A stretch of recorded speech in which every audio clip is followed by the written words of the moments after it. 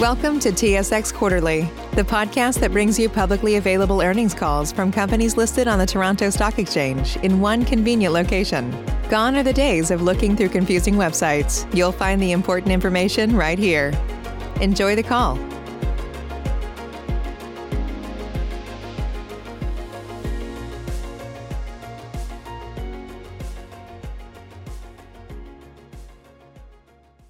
Thank you for standing by, and welcome to the Superior Plus 2021 fourth quarter and full year results conference call. At this time, all participants are in a listen-only mode. After the speaker presentation, there will be a question-and-answer session. To ask a question during the session, you will need to press star one on your telephone. Please be advised that today's conference may be recorded. Should you require any further assistance, please press star zero. I would now like to hand the conference over to your host, the VP of Capital Markets, Rob Doran. Please go ahead. Thank you, Latif. Good morning, everyone, and welcome to Superior Plus's conference call and webcast to review our 2021 annual and fourth quarter results. Our speakers on the call today will be Luc Desjardins, President and CEO, and Beth Summers, Executive VP and CFO. Darren Hribar, Senior VP and Chief Legal Officer, is also joining today's call. Today's call is being webcast, and we encourage listeners to follow along with the supporting presentation, which is also available on our website. For this morning's call, Luc and Beth will begin with their prepared remarks, and then we will open up the call for questions. Before I turn the call to Luc, I'd like to remind you that some of the comments made today may be forward-looking in nature and are based on Superior's current expectations, estimates, judgments, projections, and risks. Further, some of the information provided refers to non-GAAP measures. Please refer to Superior's annual MD&A posted on SEDAR and Superior's website yesterday for further details on forward-looking information and non-GAAP measures. I would encourage listeners to review the MD&A as it includes more detail on the financial information for 2021 and the fourth quarter, as we won't be going over each financial metric on today's call. This will allow us to move more quickly into the question and answer period. I'll now turn the call over to Luc. Well, thank you, Rob, and good morning, everyone. Thanks for joining the call. Firstly, I'd like to thank the entire Superior Plus team for delivering a solid year despite the challenges we faced from COVID-19 pandemic and warm weather in December. I'm proud of our team's commitment to safety and reliability as we continue to deliver propane and provide best-in-class service to our customer, U.S. and in Canada. In 2021, our adjusted EBITDA was $398 million, which was within our 2021 adjusted EBITDA guidance range. Our fourth quarter adjusted EBITDA of $142 million was modestly below the prior year. In the fourth quarter, our business was negatively impacted by warm weather, especially in December, and our U.S. operating region, December was 15% warmer than December 2020 and 12% warmer than the 5-year average. So we never like when the weather is not on our side, and quarter to quarter, very difficult to have a normal flat line. But the good part of this situation, if you look at quarter one this year, we started the year extremely well, and the weather, as all of you know, has been on our side for the starting of this new year. We're very pleased about that. So it balances out over a period of time. In the fourth quarter, we made 2 additional acquisitions in Michigan and North Carolina. We're making good progress on our Superior Way Forward plan initiative, focused on growth through acquisition, continuous improvement, and organic growth. In 2021, we completed 7 acquisitions for approximately $325 million. Our acquisition of Kamps Propane, which is expected to close early in the second quarter for a total consideration of approximately $300 million, will add a good platform to our California, Western U.S. footprint, where well over 30% of our $1.9 billion target we communicate as part of Superior Way Forward to reach that amount by 2026. We also have a robust pipeline of acquisition and expect acquisition in the range of $200 to $300 million in 2022. Our 2022 adjusted EBITDA guidance does not include any contribution from additional acquisition except Kamps, assuming a close in early quarter two, which doesn't reflect The quarter one, as you all know, forecast is 17 to 20 million of estimated adjusted EBITDA historically generated in the first quarter. So we won't have that in our result for 2022. It'll be in 2023. The first quarter typically generate the highest EBITDA, usually between 45 to 60% of the annual EBITDA, depending on business and geographic region. In January, we also announced a collaboration with Charbone Corporation to deliver green hydrogen to commercial and industrial customers in Quebec. This is an exciting opportunity for Superior and aligned with our strategy to be one of the leading distributor of mobile low-carbon energy in North America. We're working on other opportunities in the renewable and low-carbon space, and I look forward to sharing details of those opportunities as they unfold in 2022, 2023. Now I'll turn the call over to Beth to discuss financial results and our 2022 guidance. Beth, up to you. Thank you, Luc, and good morning, everyone. Looking at the financial results for the fourth quarter and full year 2021, Superior's fourth quarter adjusted EBITDA of 142.2 million was 1.9 million or 1% lower than the prior year quarter. This was primarily due to lower EBITDA from operations in Canadian propane, partially offset by decreased corporate costs and a decrease in the realized gains on foreign currency hedging contracts. The full year 2021 adjusted EBITDA was 398.4 million, which was 19 million higher than 2020. This was primarily due to an increase in EBITDA from operations and realized gains on foreign currency hedging contracts, partially offset by increased corporate costs. The fourth quarter net earnings from continuing operations was 13.8 million, a decrease of 74.1 million compared to the prior year quarter. The primary driver for lower net earnings was the increase in selling, distribution, and administrative costs, and a loss on derivatives compared to a gain in the prior year quarter, partially offset by the increase in gross profit and decrease in finance expense. Full year net earnings from continuing operations of 17.2 million decreased by 45.6 million compared to the prior year, primarily due to higher SD&A costs and higher finance expense, and to a lesser extent, lower gross profit, partially offset by higher gains on derivatives and lower income tax expense. Fourth quarter adjusted operating cash flows before transaction and other costs per share was 64 cents per share. This is a decrease of 1 cent compared to the prior year quarter due to the lower recovery on current income taxes, lower adjusted EBITDA, and higher weighted average shares outstanding, partially offset by lower interest expense. AOCF before transaction and other costs per share for 2021 was 1.56 per share, or 2 cents higher than the prior year, due to an increase in adjusted EBITDA and a decrease in interest expense.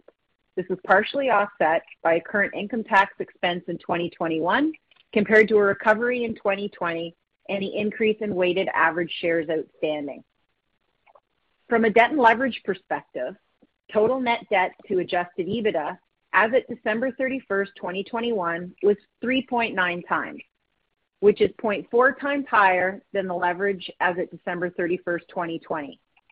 The increase from December 31st, 2020 was primarily due to lower adjusted EBITDA, partially offset by lower debt levels, and total net debt was lower as proceeds from the sale of specialty chemicals were used to repay debt, and a decrease in lease liabilities related to the sale of specialty chemicals, and this was partially offset by the impact of acquisitions completed in 2021, as well as the refinancing of senior unsecured notes.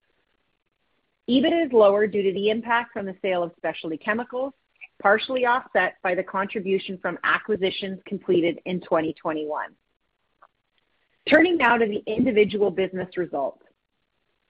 U.S. propane adjusted EBITDA for the fourth quarter was $79.9 million, a decrease of $0.5 million from the prior year quarter. This was primarily due to the impact of warm weather and the translation of U.S. denominated adjusted EBITDA. Average weather across markets where U.S. propane operates for the fourth quarter, as measured by degree days, was 7% warmer than the prior year quarter and 9% warmer than the 5-year average. Warmer weather in December was particularly impactful as average weather was 15% warmer than December 2020 and 12% warmer than the 5-year average. Warmer weather was a primary driver of lower than anticipated volumes and resulted in higher proportionate operating costs. This was partially offset by higher adjusted gross profit.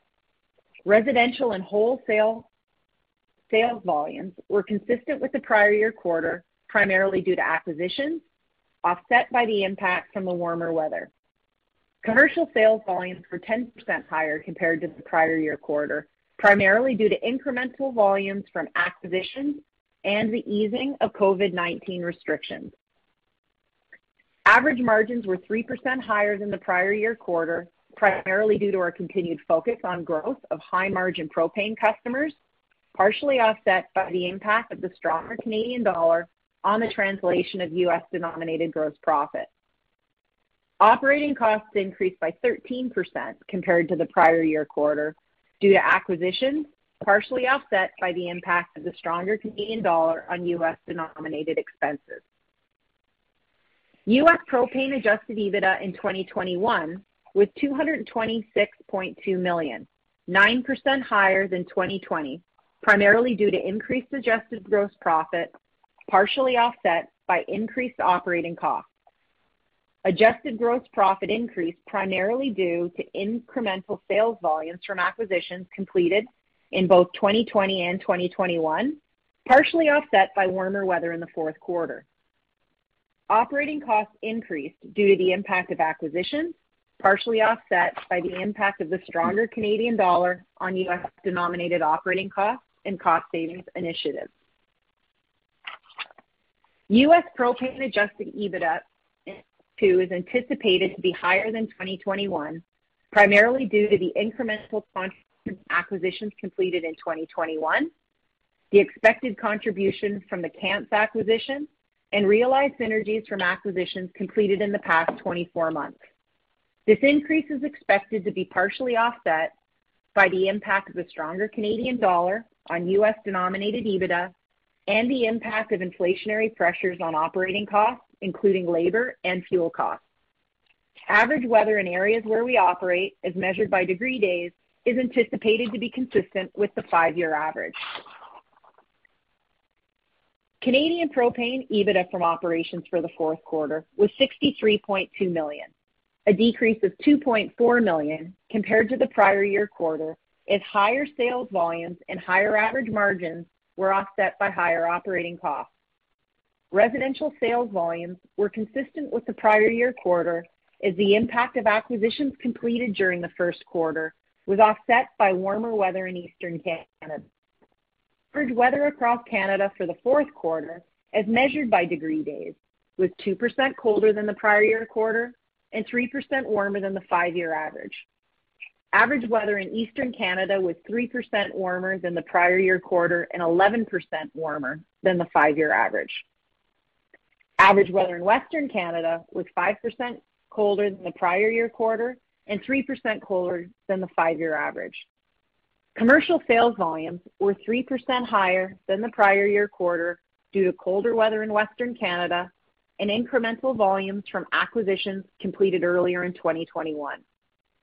Wholesale propane volumes were 9% higher compared to the prior year quarter due to increased demand in the California market related to the easing of COVID-19 restrictions and, to a lesser extent, sales and marketing efforts to increase third-party spot price wholesale propane sales.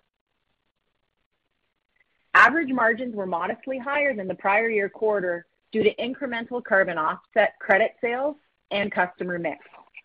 Operating costs increased by 23% compared to the prior year quarter due to the impact from the CEWS benefit or the FUSE benefit in the prior year quarter, as there was no benefit in the fourth quarter of 2021. Canadian propane adjusted EBITDA in 2021 was $183.7 million, 6% lower than 2020, primarily due to higher operating costs and, to a lesser extent, modestly lower adjusted gross profit. Operating costs were 5% higher than the prior year as less CEWS benefit was received in 2021 and incentive plan costs and volume-related costs increased. Adjusted gross profit decreased $0.9 million, primarily due to lower average margins, partially offset by higher volumes and modestly higher other services gross profit. Canadian propane adjusted EBITDA in 2022 is anticipated to be modestly lower than 2021, as Superior is no longer eligible for the CEWS benefits and operating costs are expected to increase due to inflation and improved commercial volumes. These decreases are expected to be partially offset by the contribution from the wholesale propane business included in the Kamps acquisition, the Kiva Energy Inc. portion, stronger wholesale propane market fundamentals, and higher commercial volumes as COVID-19 public health measures are relaxed. Average weather, as measured by degree days, is expected to be consistent with the 5-year average. Lastly, the corporate results, capital expenditures, and adjusted EBITDA guidance and leverage.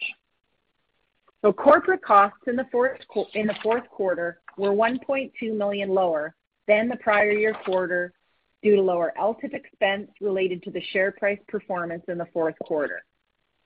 The corporate costs for 2021 were $24.1 million, an increase of $3.6 million, primarily due to higher LTIP costs related to share price performance earlier in the year. Interest expense in the fourth quarter was $17.7 million, a decrease of $4.9 million compared to the prior year quarter due to lower average debt and lower average interest rates. Debt was lower primarily due to the impact of the proceeds from the specialty chemicals sale, which was used to repay debt, partially offset by acquisitions completed in 2021. Lease liabilities were also lower, related to the loss of leases related to the specialty chemicals business. Full year interest expense was $76.1 million, a decrease of $15.7 million related to lower average debt and average interest rates. Average debt was lower related to the sale of specialty chemicals, and interest rates were lower related to the refinancing of the high-yield notes completed in 2021. Capital expenditures for the fourth quarter were $58.2 million, compared to $21.4 million in the prior year quarter, due to higher non-recurring capital expenditures, maintenance CapEx, and investment in leases. Capital expenditures in 2021 were $130.3 million, compared to $105 million in 2020. Capital expenditures increased in 2021 due to the curtailing of capital expenditures in 2020, done to preserve capital in response to the COVID-19 pandemic. Superior expects capital spending in 2022 will be in the range of $120 million to $140 million. We're introducing our 2022 adjusted EBITDA guidance range of $410 million to $450 million, which implies a midpoint of $430 million. Based on the midpoint of our 2022 guidance, this represents an 8% increase compared to the 2021 full year results.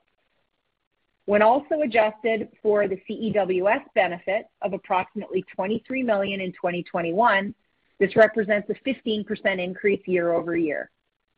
The increase is expected due to the contribution from acquisitions completed in 2021 and assumes the acquisition of Kamps Propane and the associated companies in the second quarter of 2022. Historically, Kamps generates approximately $17 to $20 million in adjusted EBITDA in the first quarter. The increase is expected to be partially offset by lower adjusted EBITDA for the Canadian propane business related to the loss of the CEWS benefit in 2022, while the commercial business is not expected to improve until the second half of the year. The adjusted EBITDA guidance does not include any acquisitions other than Kamps. We do expect to execute on acquisitions in the range of $200 million to $300 million in 2022, which is not included in our 2022 adjusted EBITDA guidance. The low end of the range accounts for warmer than normal weather and delays in commercial demand recovery. The high end of the range accounts for colder than normal weather, stronger wholesale propane market fundamentals, and increased drilling activity in Western Canada. Superior's leverage ratio for the trailing 12 months ended December 31st, 2021 was 3.9 times, which is at the higher end of Superior's updated target range of 3.5 to 4 times. As we announced in our fourth quarter earnings release, we're updating our targeted leverage ratio from a target range of 3 to 3.5 times to a target range of 3.5 to 4 times while executing our accelerated acquisition strategy. So with that, I'd now like to turn the call over for Q&A.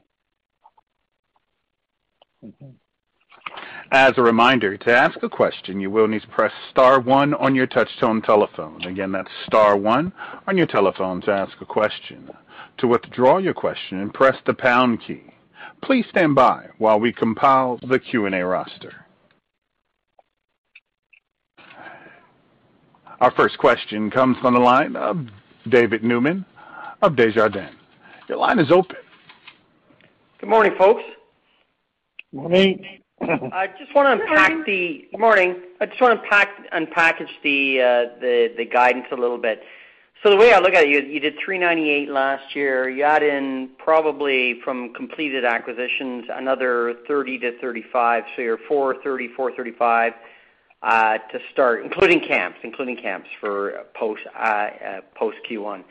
So you're 430, 435 start. Understand the Qs is a bit of a headwind of 23 million, so that takes you back down. But I'm just wondering, is this the guidance looks extremely conservative, and when you start factoring things like synergies from the acquisitions, the volume benefit, even from the assumption of a 5-year weather average when last year was much warmer, so obviously a volume kick there, and the economy reopening with the commercial and wholesale. So maybe you can just walk through it a little bit better, because just trying to understand, because the market's obviously a little bit spooked, I guess, by the lower number.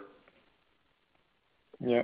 Yeah, sure. And maybe I'll kick it off and maybe suggest a way to triangulate, and then obviously Luke, jump in. So David, it's from a year-over-year perspective. So as you look at 2022, I think a good way to look at it is say, okay, so the midpoint is 430 million. To compare that to where 2021 is, if you look at the 398 million, if you remove the wage subsidy impact, so that would be 23 million, we'd be at roughly 375 million.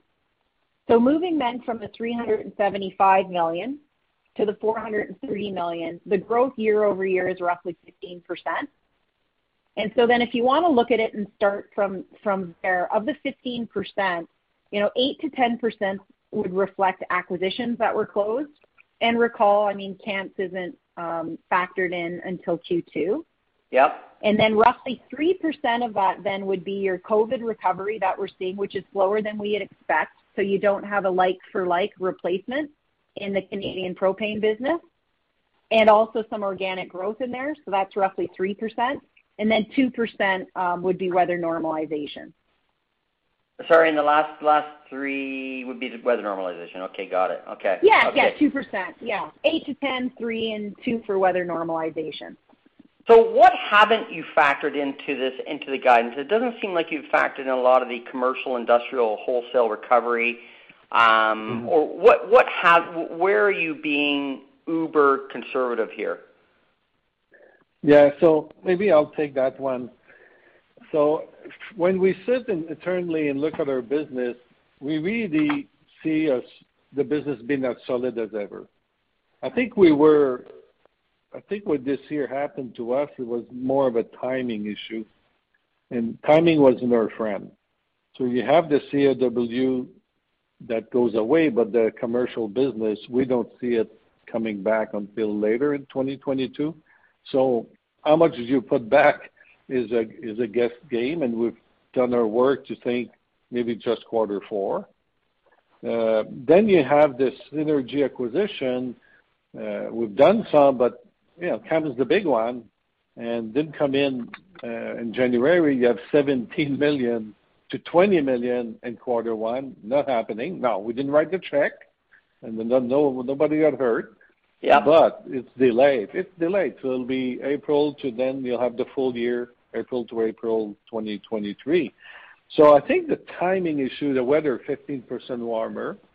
So when we forecast, to your point about how conservative we are, we do average forecast. Now, quarter one is much better than average. Right. Probably, yeah, but we didn't forecast. We always forecast average. Comparables in 4Q too, right, Luke? Yeah. So I think we got caught, I think, in the timing zone. Has nothing to do with the margin, the growth, internal growth, nothing to do with potential acquisition that we're working on, improving them by 25%. Nothing has changed from the machine marching on. What has changed is a timing issue. COVID disappear, the grant disappear, business doesn't come back. Well, that's $25 million. It's like, how do you replace that if the business, it will come back. That business is not gone. It's a timing issue. When it comes back, all those customers and all those tanks are our tanks and our customers. And we know it will come back. So you're looking at the puzzle and you're looking at a timing issue that's like, that didn't help us at all. And if you look 2023, and we don't want to go there, it's like back to normal timing of plus and minus. The business is humming very well, but you have a timing issue on more than one factor, like the weather, the acquisition delay of a large one, and then the QW go away, and we don't know how much is coming back when. We just don't see it in quarter one that much. Okay.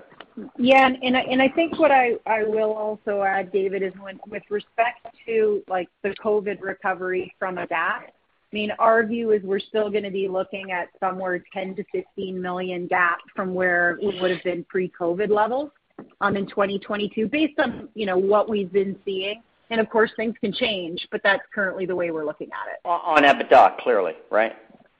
Yeah. Okay, got it. And then the second question just has to do with the, and kudos to you for raising the leverage range, because, if I look at utilities out there, 5 times net debt to EBITDA and IPPs at 6 times, it does make some sense to me, given the fact you've gotten rid of specialty chemicals, you have less volatility.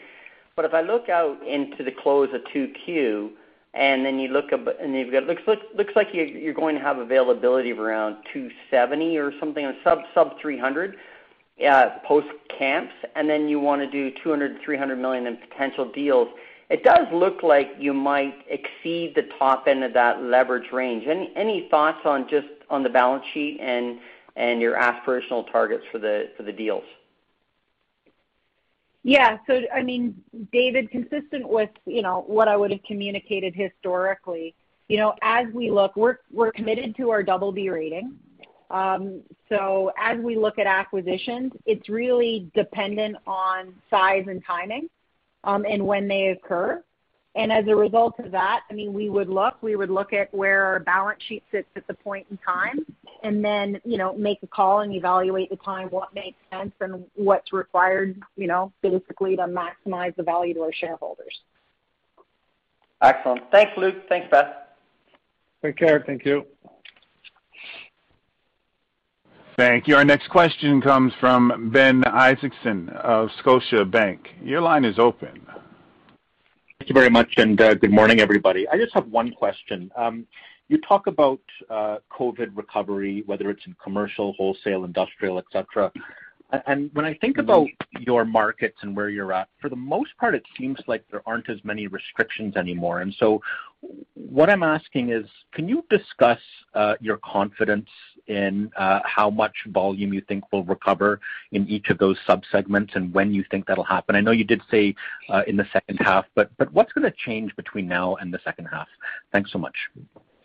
Yeah, good question, and I hope I'm close to reality here, because there's no crystal ball that can tell us exactly. So for the U.S. business, let's mainly retail, so 85% plus retail. There's only a 15% commercial business that gets affected by COVID. And Canada, we've been growing residential very well, more than our 2-3%. And then the commercial business in Canada represents 2/3 of our total Canadian business. So that's where the delta is. We're big. We're the national one. We have big scale for industrial commercial. It's a big advantage. And then when it comes to the COVID business, I tell you, when you look at all of this segment of the commercial industrial, we can look at the history before COVID and what's happening up to now, and it's down tremendously. So it's a big delta. And we see a bit of recovery, like we talk, I think, about 3%, but it's nothing compared to the volume that those people were using pre-COVID. So when you think of commercial, and you go across the country, all the warehouse with the lift truck, all of the auto industry represents 10 to 12% of our business. That's cut in half. And then you have commercial, the restaurants, the pizza, corner store. Then you have big industrial and the oil field is volume-wise, they might get a bit more volume right now, but compared to pre-COVID, not at all. And we know that some of that is gone forever. We have it in our genes for the last 3 years, but some of it is all related to COVID. And then we have a big industrial project in Western Canada to build the service and with propane and also site to thousands of miles to get the new natural pipeline to the West Coast. That's slowed down more than half. So you're looking at those segments one by one and say, they're not gone. They're just gone now. They're going to come back when the market comes back. Canada has not reopened fully or even, I don't know what percentage it's reopened, not much. And it looks like now, March, April, there's a strong possibility things starts to go back to normal, somewhat normal. So to David's question, are we conservative thinking quarter 4 and it starts in mid-quarter 3? That you cannot predict better than what we see out there. From that 70%, 65% of our business is really industrial commercial. CRW will help us to compensate for that, and then it goes away, and then the market not coming back for a while. So you have a timing lag of that business, the CRW replacing the business lagging by, let's say, 6 to 9 months after the CRW is gone. When you need mealtime inspiration, it's worth shopping Kroger, where you'll find over 30,000 mouth-watering choices that excite your inner foodie. And no matter what tasty choice you make, you'll enjoy our everyday low prices, plus extra ways to save, like digital coupons worth over $600 each week. You can also save up to $1 off per gallon at the pump with fuel points. More savings and more inspiring flavors make shopping Kroger worth it every time. Kroger, fresh for everyone. Fuel restrictions apply. Save big on brunch for mom, all in the Kroger app. Get 16-ounce packs of flavorful Angus 90% lean ground sirloin for $4.99 each with a digital coupon. Then buy 2, get 2 free on 12 packs of delicious Coca-Cola, Pepsi, or 7-Up, all with your card. Shop these deals at your local Kroger, less than 5 miles away. Or tap the screen now to download the Kroger app to save big today. Kroger, fresh for everyone. Prices and product availability subject to change. Restrictions apply. See site for details. What I can maybe do is just provide a bit of color. So our assumption is that the recovery isn't really kicking in or we won't be back until Q4 the way we were previously. But to give you a sense, in particular for Canada, because I think the U.S. wasn't impacted as much as because of the residential business, sort of some of the volume increases that we are expecting for 2022. So in residential, we are still expecting higher as we grow that business, and that would be somewhere between 9 to 11% growth. Commercial overall, we're anticipating 5 to 7% higher volume, and I could split that a little bit. So in oil field, somewhere between 5 to 8% higher. Industrial, we're reviewing, it's going to basically be consistent with 2021. For general commercial, higher in that 9 to 11% range again. And then for motor fuels, we do see them modestly higher, still growing from 4 to 6%. And then wholesale, we also see being a bit higher from 7 to 8%. So we are seeing increases in the volumes. It's just because it's towards the end of the year, it doesn't replace where we were prior to the headwinds Yes. from COVID. Thank you for that. And maybe just to follow up on that same topic. So it seems like this can really go one of two ways. Either we continue to get one or two variants a year, and really this is the new normal, and we'll just have to accept what the volume is going forward, or we really are on the path to recovery, in which case, wherever we are by, let's say, the end of 2022, that should just be what the new normal is. Is that fair to say? Well, I have a different perspective, which is I think all of you have your own idea how things could unfold. To me, my prediction since January has been when you get to April, May, the whole world is going to say enough is enough. You'll catch it, and we have to live with it. So if I'm right, and people that didn't get vaccinated will be having more difficulty and get more sick, and the rest of the world has to go back to normal. So I think to think that the path to recovery will never come because COVID 4, 5, 6, whatever comes after. I think we're like, I think the world's gonna say enough is enough. We'll go back to normal and we live with it. And we're gonna catch a cold because you're vaccinated. It's not so bad. And I'm for everything that's been done. Don't get me wrong from a personal point of view. But I think you cannot go on forever and ever like that. And there'll be some people are going to get sick for years to come because they didn't get vaccinated. But the world has to go back to commercial business and other things, go back to normal. Yeah, and the that's a world fair will point. live with that. Thank you for that. I appreciate it. Okay. Our next question comes from Nelson Ng of RBC Capital Markets. Please go ahead. Great, thanks, and good morning, everyone. My first question just relates to camps. I was just wondering, you flagged early Q2 close. What are the remaining approvals required? I know it doesn't really matter in terms of timing after you've missed Q1, given that Q2 and Q3 are pretty negligible. So, but I'm just wondering whether it's Q2 or Q3. I know financially it doesn't matter, but how confident are you that it will finally close in early Q2? Yeah, and Darren Rebar is on the call. He's been on that case every day, so I'll ask him to give you his point of view in that regard. Yep, thanks, Luc. So Nelson, I think that where we are currently, we've both camps and Superior complied with the second request, providing information, extensive information to the FTC. We continue to work with them to answer questions and provide additional information. I think our expectation right now is that we will close in early Q2 or very late Q1. So I think that's still our expectation right now. There's obviously some variability, but that's the approval that is outstanding. Okay, thanks for that. My next question just relates to leverage and funding, and it's probably for Beth. So you flagged the new target leverage of 3.5 to 4 times.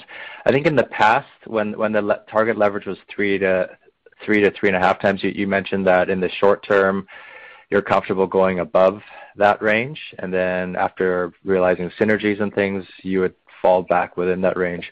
So with the 3.5 to 4 times, does the same hold in terms of you're comfortable going above that 4 times ratio in the short term and then fall back within that range after synergies are realized? Yeah, and I think from our perspective, we moved it to acknowledge the fact that while we're doing the accelerated acquisition, certainly that being said, I'll always flag it, and I always flag it with we're committed to our BB rating.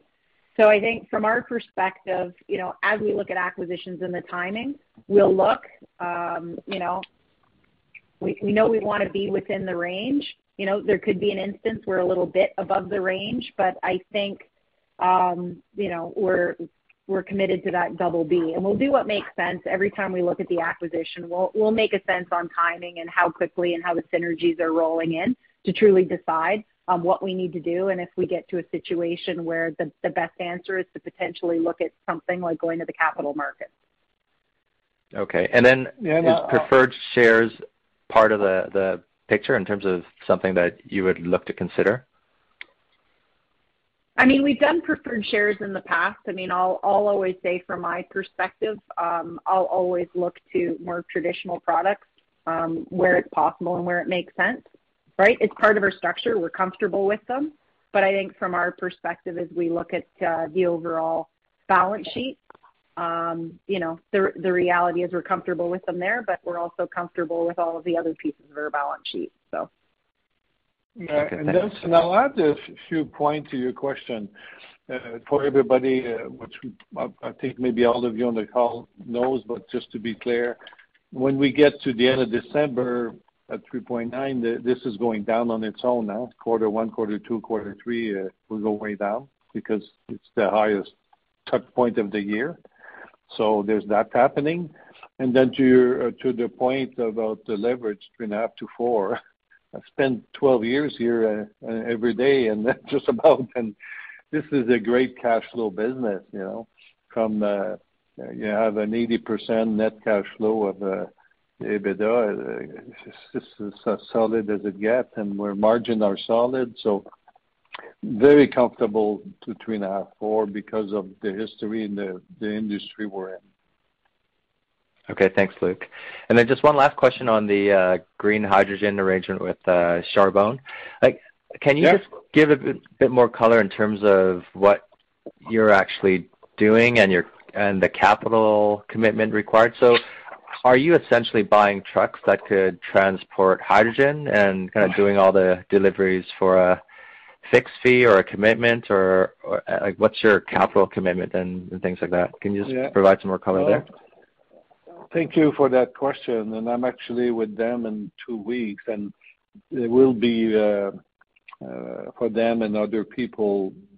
We'll talk about them for a second. They want to build many plants across Canada, and for us, we're very fortunate because we don't invest in the plant and the capital to build, and for them, they have no way to do the last mile, and the last mile are pretty much customer we all deal with or know because we're big industrial business. So what happens is there's a perfect match of a cooperation here where they will build the plant, make the product, they sell it to us, and we have the customer, and we deliver the last mile. We bring it with the capital trucks, by the way, we have already. It's the same type of truck of some of our product we deliver. And we make the same kind of margin that we make right now selling propane. So think of it of not much capital. Now, do we need a bit extra truck because this business will grow and be developed across the country? The answer is somewhat yes, but very, very light capital, very solid, good margin as good as we have today, and no just a good win-win by them being the builder, the product maker, and they have no FedEx to bring it to the consumer, and we're the industrial FedEx of bring it to the customer wherever they're located in Canada. Okay, that makes sense. And that facility hasn't been constructed yet, right? It's expected to generate some hydrogen starting Q3? Yes, exactly. I think it's summer. I'll know more in 2 weeks as I'm with them, but I believe the plant is finished and done for this summer 2022, yes. Okay, great. Thanks, Luc. Those are my questions for now. Yeah. Well, thank you. Thank you. Our next question comes from Steve Hansen of Raymond James. Please go ahead. Yeah, good morning, guys. Sort of two-part question. The first part, just curious if the Kamps experience has, in any respect, diminished your ability or your maybe desire, is probably the better word, to do larger acquisitions in the current environment. I think we all understand that there really isn't any large anti-competitive issues, but just given the dance you've had with the FTC through this whole process and the deferrals it's caused, I mean, do you try and go after the smaller mid-sized deals here, at least in the interim, or are you still confident enough to go after some of the larger ones? No, very good question, Steve. I'll do a part, and I'll offer to Darren to jump in and give more color. So I don't see any issue of buying retail propane company in the East Coast, West Coast, and USA. I think this experience has more to do with new people, FTC, new policy saying, oh, we got to look at everything, and what about natural gas, and blah, blah. So learning curve. And to the question discussion that was more driven to the wholesale business and not understanding, and they wanted to understand the wholesale business. Who makes a product, who delivers, who can distribute, and there's a ton of that. We don't see issues, but there's a very strong belief on our part that the retail is not going to be affected to buy retail and distribution business. And, you know, the worst scenario in the West Coast, if we don't buy another wholesale, we don't buy another wholesale because it's complicated, and they're getting their heads around what that is, and I think they're realizing it's nothing there, and there's a ton of people that can do that. So net, we don't see any slowdown in potential capability to do retail acquisition of propane business. I don't know, Darren, if anything else you'd like to add to that. Sure, Luc. Thanks. No, I think you covered most of it, but I mean, you know, the point's right there. The regulatory authorities clearly are looking at more transactions in the U.S. That is the current environment, but you know that analysis is very fact specific, and in this circumstance, you know, with camps, there's a large wholesale component, and you know, based on what we've seen to date, the questions and the interaction, that seems to be a focus of what they're trying to understand, and it's not the most straightforward. So I think there is some learning going on there. So I agree with you, Luc. I don't think that should be viewed as a dampening on our ability to do retail propane acquisitions. You know, most of the retail businesses that we've looked at in a number of the locations, you've got 15 or more competitors. It's very competitive and fragmented, and so I don't think you'd get the same kind of analysis. So I think this is particular to these facts. That's really helpful. And just as a related question to some degree is just, you know, your desire to take the leverage range up a little bit here to pursue the 200 to 300 you described this year. You know, is there an urgency to go after these deals now as opposed to go a little bit slower and keep the range intact? I'm just trying to understand the balance between those two, you know, tug-of-war forces in some respect. You know, you always want to go faster, but the leverage keeps you tough, you know, keeps you sort of at a modest pace. And how do you think about that, and why the urgency to go faster now? Yeah, I'll start, and Beth will clarify some of those issues. So we certainly have developed a market position to be the lead acquirer because of 17 deal, quality, health and safety, employee communication. We're humming in that regard. Now, deals come not to our, they don't come to us going to a place and say, you're not for sale, we'll pay more and want to buy it. We don't do that. We have a game plan. We have communication all the time, me a lot with mid-size and larger group. And the game is, one day you're going to be for sale, and this is who we are, this is how we do things, and we go to association and have all those meetings. So they get to know us over the last many years. And we don't know when one's going to come for sale, how small or big. So it's not us to decide that. But we know we want to be in the East Coast, and we know when we buy in our backyard of a region, like we did with Freeman, there's a ton of synergy. We know getting a scale and a platform in California and adding to it north-south and going north of California one day, it makes sense, and then you add and you just have more synergy. So we've strategically have our location we want to grow, and we don't want to pay more. We lost the deal. We lose deal all the time because if they're going to be trading at higher level, we'll stop and say it's not for us. So we're disciplined. We have our value. We have our 25% improvement on deal. We know it before walking in the door day one. And with all of that comes the balance of the debt and all when and how. So we're having built that position, we're marching on. And when we know it's in our zone and it makes sense, do we have the synergy of the 25%? Okay, let's go do it.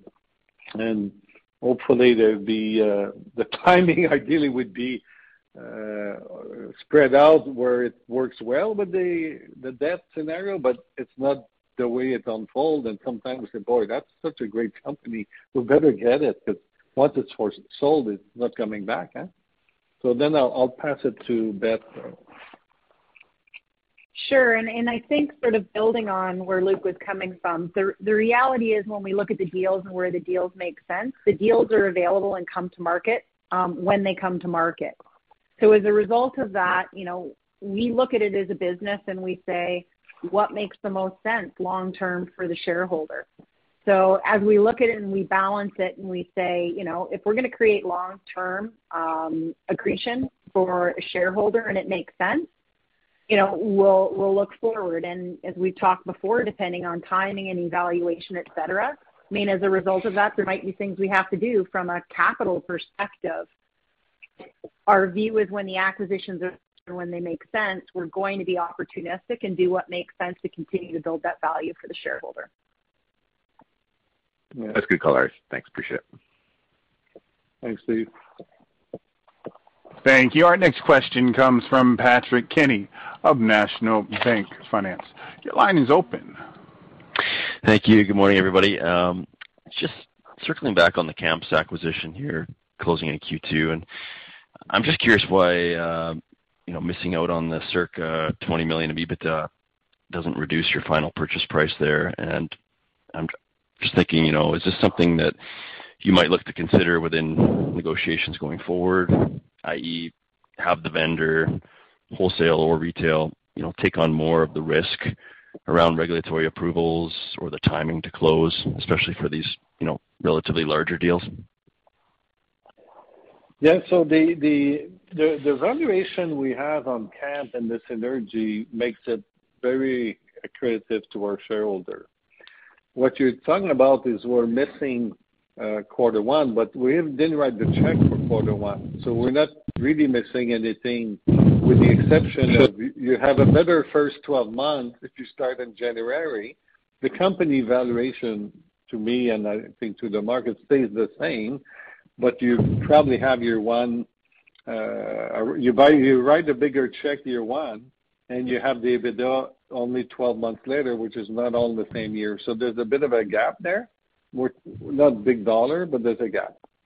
From the when you write the check and when the return comes, you're not starting the best month going forward. But then for the next 20 years, it all match up that, you pay the right value for the EBITDA that's still there going forward plus the synergy. I don't know if, Beth, if I explained it good enough, if you want to take that on. The only thing I think it's Darren, I just thought I'd add to that. I think, it's a good idea trying to push that risk onto to a vendor if you could. Certainly, the challenge you have is when you're in a competitive process like this, to try to push regulatory risk onto a vendor is going to be difficult when you're competing with other bids. I mean, if you thought you had a leg up, given a number of other things, you might consider it, but I think that makes it a tough negotiation and a tough sell for a vendor.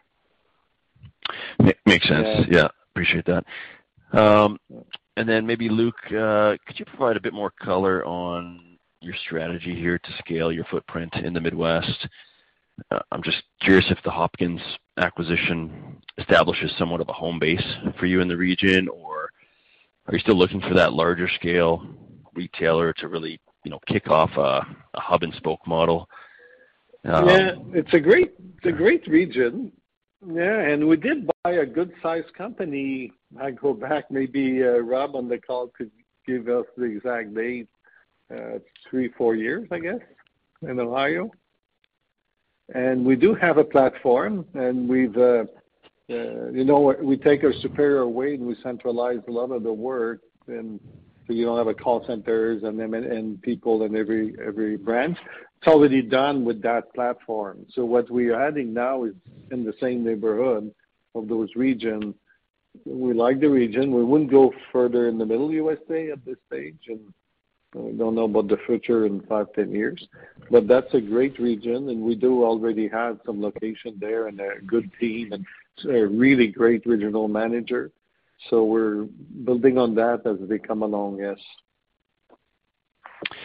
And is part of the strategy there, Luc, to have somewhat of a free option on perhaps extending your new green hydrogen initiative into the Midwest at some point down the road?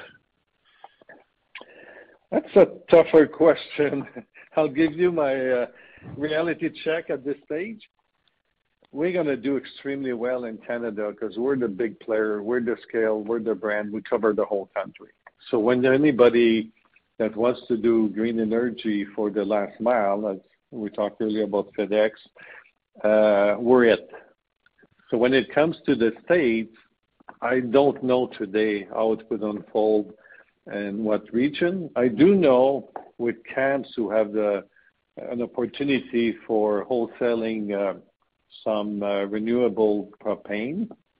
With that camp region, we expect to, in California, to have something in that regard, and we'll have the scale to do it in California, what we do in Canada. So looking forward to that, and I can say I think something there will develop over the next year or 2 or 3. The rest of the U.S., I don't know. We'll have to wait and see. We're pretty new at it. A year plus we've been studying and trying to research and understand the market and where do we belong and how do we become the big player with the green energy. I can make you a strong commitment. Canada, we're going to be it. We're going to be good. California, after camp, I think we'll work hard to do something quickly there. And then on and on, we'll develop the strategy, the plan, and we'll present it to the market once we know more. Fair enough. I appreciate that, Luc.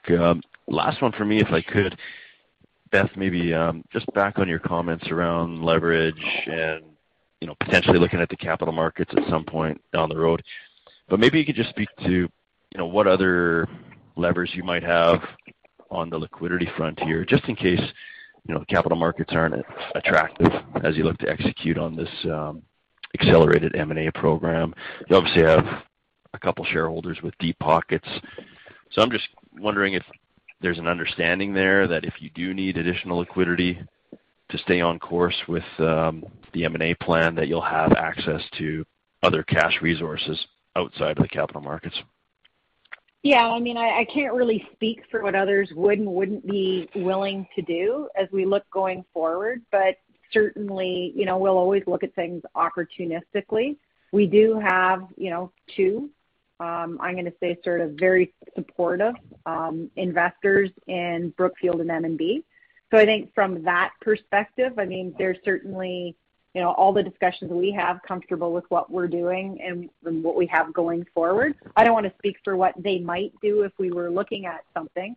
I think access to liquidity is always something that we would factor in as we looked at the acquisitions going forward. And I think the reality is right now, when you look at the, amount of room we have on our credit facility, et cetera, we're comfortable as we move forward. But I mean, it's going to be very specific to timing, size of transactions, et cetera, right? But I think, the crux of your question around, do we have, are our large investors supportive of us? Yes, based on our discussions, they're supportive.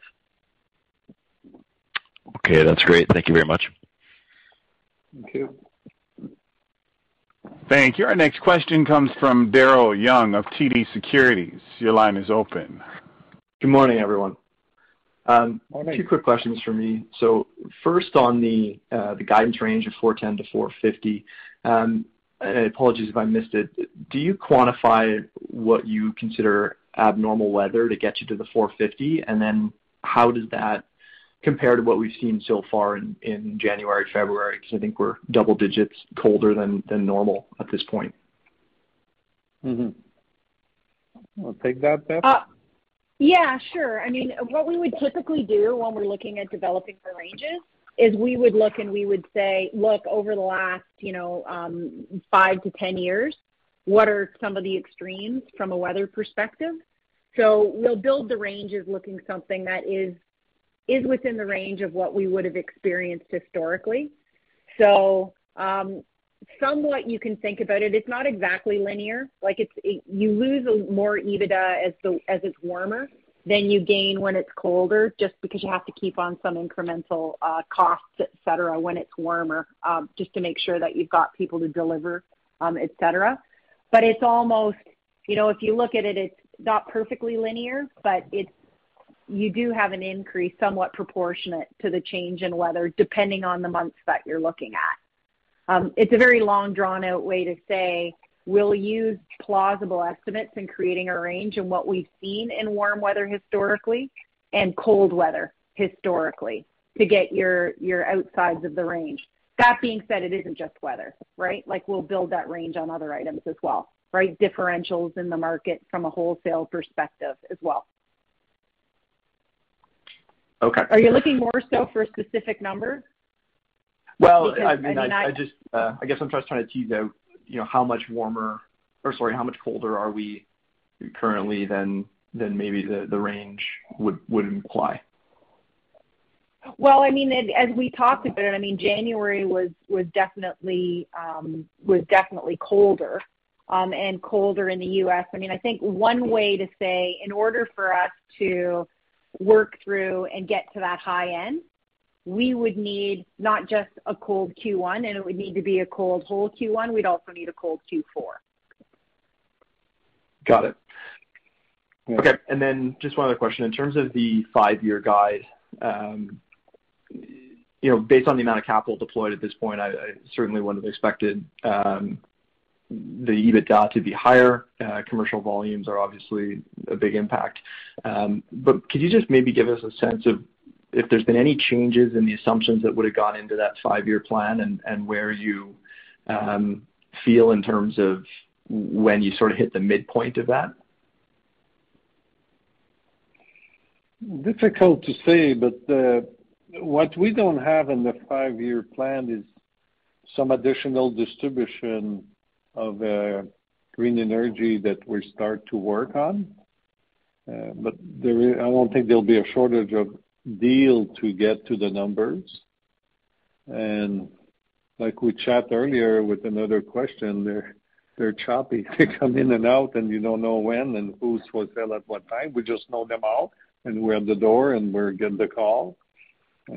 So I know I'm probably missing a few points that are key here, so that Darren or Beth can jump in, or Rob.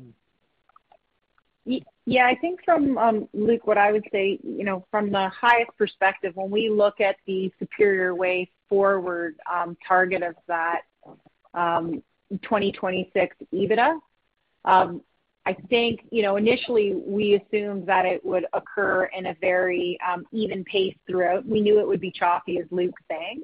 I think when it comes to the assumptions we were using for multiples and the ability to achieve synergies, they're all still in line. There's nothing that we would look at now that would change our expectations of what can be delivered. I think when it comes to acquisitions that we've entered into and executed, there's been no surprises. We haven't had any where we dramatically saw different synergies than we expected. Any surprises we've had have always been to the upside. So I don't see anything that would give us any pause or any concern that any of our initial assumptions, other than just the choppiness of the timing, which we always knew was a potential, is any different than what we were thinking about when we were talking about it in Investor Day. Okay, great. Thank you. That's all for me. Thank you. Thank you. Our next question comes from Joel Jackson of BMO Capital Markets. Your line is open. Hi, good morning. Can you help us look back a bit? If you look at whatever 2, 3, 4 years, what has been the ROIC, so return on invested capital, from the propane acquisitions that you've done? So maybe give us a sense of what kind of value creation you have made for shareholders. Yeah, the ROIC it'll differ depending on the transaction, obviously, which makes sense. But typically, it's anywhere from. But Beth, what have you done? But not typically. Sorry to interrupt. What have you achieved? Like, I know the 25% you talked about. What can you show us that you've actually achieved the last 3 or 4 years? Not for typical, but actual performance. It probably needs an analysis to go back that far. And we know what we bought and what the return are when we sign and what the expectation to that point has been achieved. But to go back 3 or 4 years, if we have an answer that of those 4 years ready to give in. Yeah, Luke, and we can certainly take it and talk about it offline for specifics and do a detailed analysis. But fundamentally, the acquisitions that we've done, they have delivered what we expected them to deliver.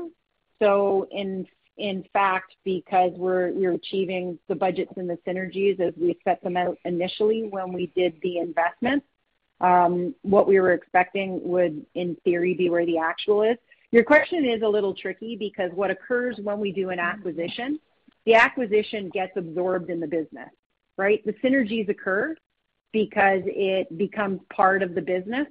So you don't have an isolated, and you can't track it on an isolated basis, but we can track where the cost reductions, et cetera, are when it comes to specific cost areas, in particular in the first year. Once it's fully integrated, then it's just part of the base business. So that's where I was answering it, and that's what we would typically expect. And we haven't dramatically had anything that we've seen where acquisitions didn't deliver what we initially had expected them to. I think it'd be an interesting analysis, since you guys are into this. It is your strategy going forward to see where things have happened. And the reason why I say that is I set up my second question, which is a real question. And Luke, Superior Plus, as you know, the stock price has been stuck in a range of basically $11 to $12 a share for 15 years. If you ignore some transient periods way below that range and way above that range, we're there today, $11 to $12 a share. So the stock market is not giving you any credit for all the things you've done. Superior Way, you sold off businesses, you bought businesses, you've gone to propane pure play. So what is the market missing, Luke, if you have achieved the value creation and an ROIC on your propane strategy? That's a very good question.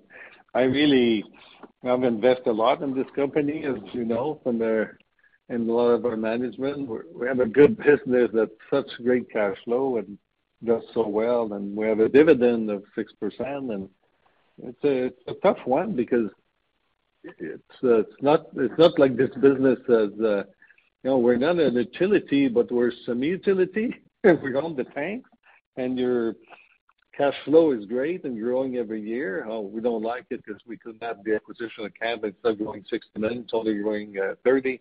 But what the heck? I mean, I wish some of you heard on the phone can tell me why isn't the stock where it belongs, which is to me not $12 or 13. It makes no sense.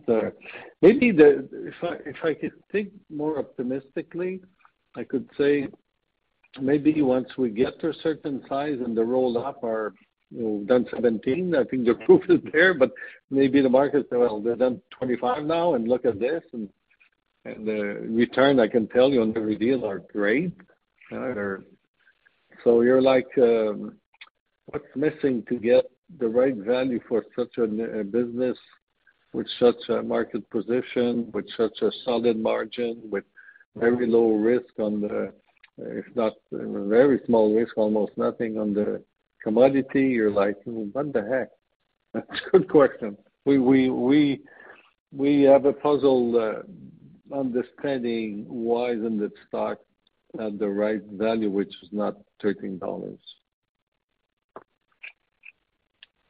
Thank you for that. Do you have any ideas about that? Well, I think you could, in your next investor event, I think you could, to my first question, I think if you could show how your propane transition is happening from a high level, how you've achieved, what returns you've achieved on your business, where maybe you've come in above your targets, maybe you've come below your targets, maybe how that shapes your future acquisition choices would be helpful. Yeah. Yeah, there is a presentation, Rob, that we made. I don't know if it's on the internet about every deal and the average deal and the average return. I'll ask Rob if we have an answer already packaged ready for that. Yeah, look, there is a slide in Investor Day on the pre-synergies and post-synergies multiples, but there's not a specifically return on invested capital calculation, so that is something we can look at. Okay, appreciate that. Yeah. Thank you. It's all right. And then Joe, one thing that we know from the size. We have big competitors that are losing market share every year that are public. And when you compare us to the MLP, which I won't give their name, but you all know them, it's not a good business model, but they're public with the valuation. So I think we get pulled into that valuation. We never had an approach of 100% dividend, not investing in technology, digitalization, system, marketing. We don't operate at all like those three businesses that are public, but we probably put in that bucket. That's one way, maybe one touch point to say, why not more value for that stock? That certainly comes to our mind. There might be others, but that's one where we have big, large public competitors that don't have a good machine of developing the future properly, and they lose market share every year, and it's like the old income trust. I call it, you stretch the business so one day you don't look good. I think the stretch has happened for them, but we don't operate like that, but we're probably put in that bucket to a degree. Thank you. Yeah, thank you. Thank you. Our next question comes from David Newman of Desjardins. Your line is open. Yeah, just a quick, simple follow-up on the margins. You've done some things over the last couple of years, some kind of temporary and some permanent. And we've got a new level of margin in the U.S. on cents per liter, 42.2 and 18.5 in Canada. And just looking out into 2022, the wholesale market fundamentals look decent. You've had some cost savings. You've ripped out some costs permanently out of the structure, and then you've demarketed some of the lower margin accounts. So maybe just as you're looking to this year, what's your sort of expectation of what could stay in the cents per liter on both sides of the border? Yeah, so I'll take it on. I'll add. Yeah, I can kick it off. So from a U.S. perspective, what we are anticipating, David, still a range of that 38 to 44 cents. 38. Sorry, say it again, Beth. Sorry. 38. In Canadian, it would be 38 to 40 cents is typically the range. Got it. Okay. And remember, that's converted. So 30 to 35 cents U.S., but again, converted into Canadian. So you're right, we were at 42 cents. For 2022, we're thinking that those average margins will be slightly lower, right? We have a slightly different mix. We've got some growth in commercial volumes as a result of acquisitions, et cetera. So you've got some mix impact, but more importantly, it's an FX impact. And what order of magnitude, Beth? Like from 30, 35 U.S., what are you thinking in Canadian dollars? Like you're 38 to 40. What do you think you're going to be in the lower end of the range? There, like 38 kind of thing? No. When we're saying slightly lower, like 42 cents, like 41 cents. Got it. Right, or somewhere between those. So just modestly lower, slightly lower. In Canada, we're at the 18 cents. What we're forecasting for 2022 for Canadian margins, again, is just slightly lower. And again, that's predominantly going to be driven because as we talked about the volume increases, we're going to have increases in wholesale volumes, and we're also going to have increases in those commercial volumes, which you just get that impact from that change in the customer mix. Got it. And what's the potential here? I mean, you're doing things like the sensors and things like that, more obviously retail, but and then you're sort of demarketing some of the lower margin accounts. Like, what's the potential here? Like, where could you be aspirationally on these margins? Yeah, I think there's a balance act. Well, I just talked earlier about the three public companies that increase margin more than us every year. If they lose an EBITDA in a 1 year or a bad year, they'll just increase price and they lose volume. So we want to be in a position where we can increase price to a degree, let's say a penny a year. And we do real study by branch, by region, what's the competitive landscape. And we come to a conclusion as to, okay, we can increase the 41 cents to 42, 43 without losing the customer. So we cut with the sensors, the retail, the communication we have with different specialized people and different commercial segments. We've cut the attrition in half over the years. That's very important, as important as the growth, you know. And then we've grown, not commercial Canada right now, we've grown retail a bit more than anticipated in Canada. Mm-hmm. The machine in the States, there's some growth in the States, but all of the application that gets us an extra margin in the States and better contact and glue with customers by segment in big-time retail because of our size of retail in the States. We haven't executed all of those tools yet in the States. It's a big year coming in 2022 to get there. They've been busy, you know, 30 million became 230 million of EBITDA overnight. So, we did put some good talent and marketing salespeople, but we're lagging the Canadian maturity of developing those tools, and that's going to come. So, to me, I believe that we could continue to have some good internal growth and increase margin over time slightly. The big lift, I think, on margin are behind us. Now we're more at the point where we can continue to increase slightly margin over time by adding more glue and more service and easy to do business with and all the tools that we've pretty much installed in Canada, more to come, and in the States. So don't see why not. And if you look at inflation and things like that, Luc, you know, in a low propane, and I know the propane prices have rolled over and now they're rising again, but and I know there's a little bit of a tailwind that goes with that in 1Q, but just from an inflationary perspective, it's got to be much easier when you got a low propane price and a low rack spread that you with the retail customers you can get more through in terms of pricing. And in this environment, maybe you're not getting rack plus, or so to speak. But am I thinking about that right?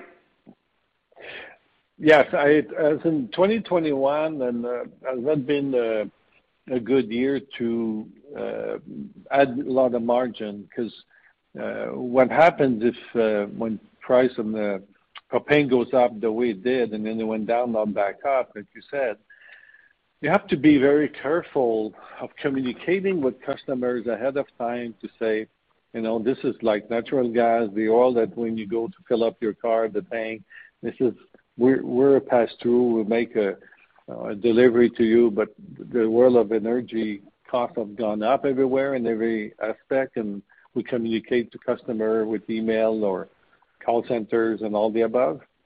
So we want to be very cautious in those times because what happens to people's mind, even though I think in the last year they know more because when they go with their car to fill the gas or all the cost of energy is more known than in the past. If something like that would happen, you have a segment of people that know and some don't.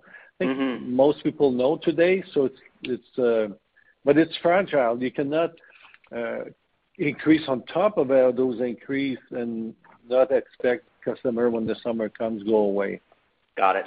So and that's why we have a balancing act to find the right place to price properly. So we don't want to do like the three other big company have done and just increase price and we'll lose 5% more customer next year, but our EBITDA might look better short term. So we're cautious about that. We're debating that regularly as to what's right here. But to think of your original question, can we continue to tweak slowly but surely over the years? I believe so. Okay, excellent. Thank you. Okay. Thank you. At this time, I'd like to turn the call back over to President and CEO Luc Desjardins for closing remarks. Sir?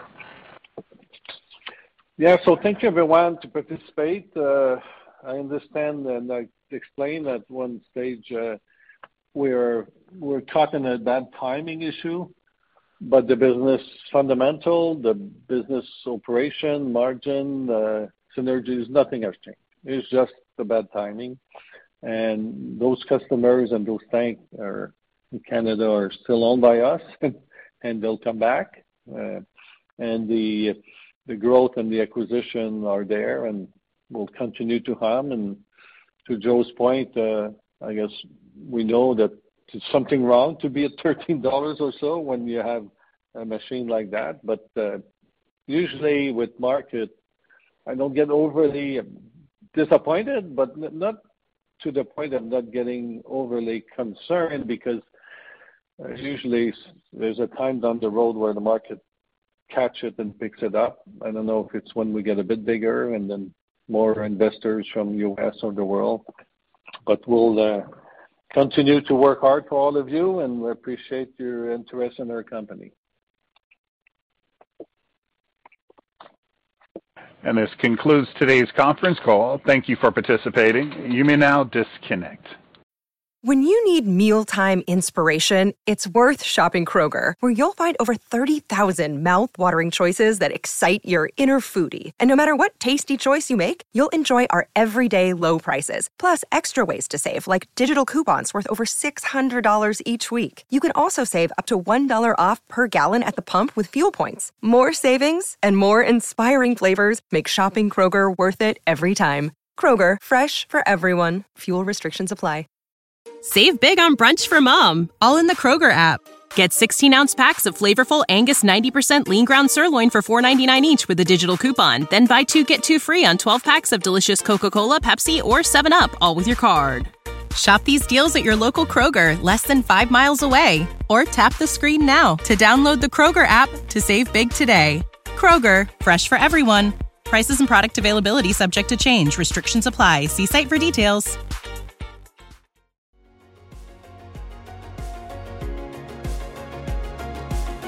Thank you for listening to TSX Quarterly. If you enjoyed the cast, remember to leave a good rating. And remember, for any additional inquiries, please consult the company's investor relations section on their website. See you next time.